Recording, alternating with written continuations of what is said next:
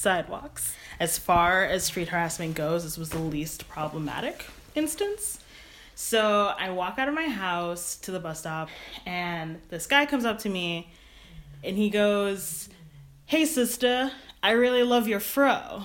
And I was like, "Aw, thank you, strange man. You know, like, thanks. Like, that's kind of a nice thought." And he's like, "Yeah, like, your hair is glorious, and it just, like, brightens up my day." And I'm like, "Okay, like, thanks." And then he kind of looks me up and down, and then he goes, "Hey,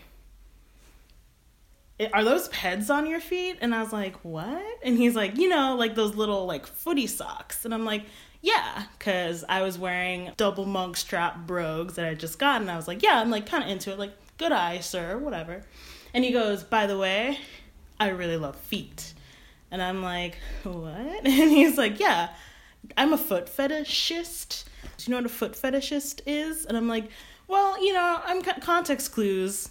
And he's like, yeah, like, I love feet. And it started when my aunt would come home and I would rub her feet after standing on her feet all day. And I just chase that corn chip smell, you know, like, I just find it really sexy. I can tell that you're a strong woman because of the size of your feet. And, like, I can tell that you have class and style because of your shoes and your socks. And, like, I just think you're, like, a strong black queen. I can rub your feet for you. And I'm like, probs not. I think at that point I had gotten so used to just, like, street harassment in general that, if anything, it was disarming to not have it be about my butt, or, you know, like, not someone saying, like, they want to do something to me as much as they want to do something for me.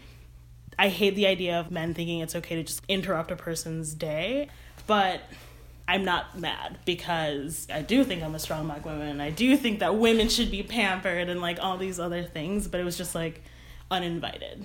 Listen and learn more at sidewalks.xyz.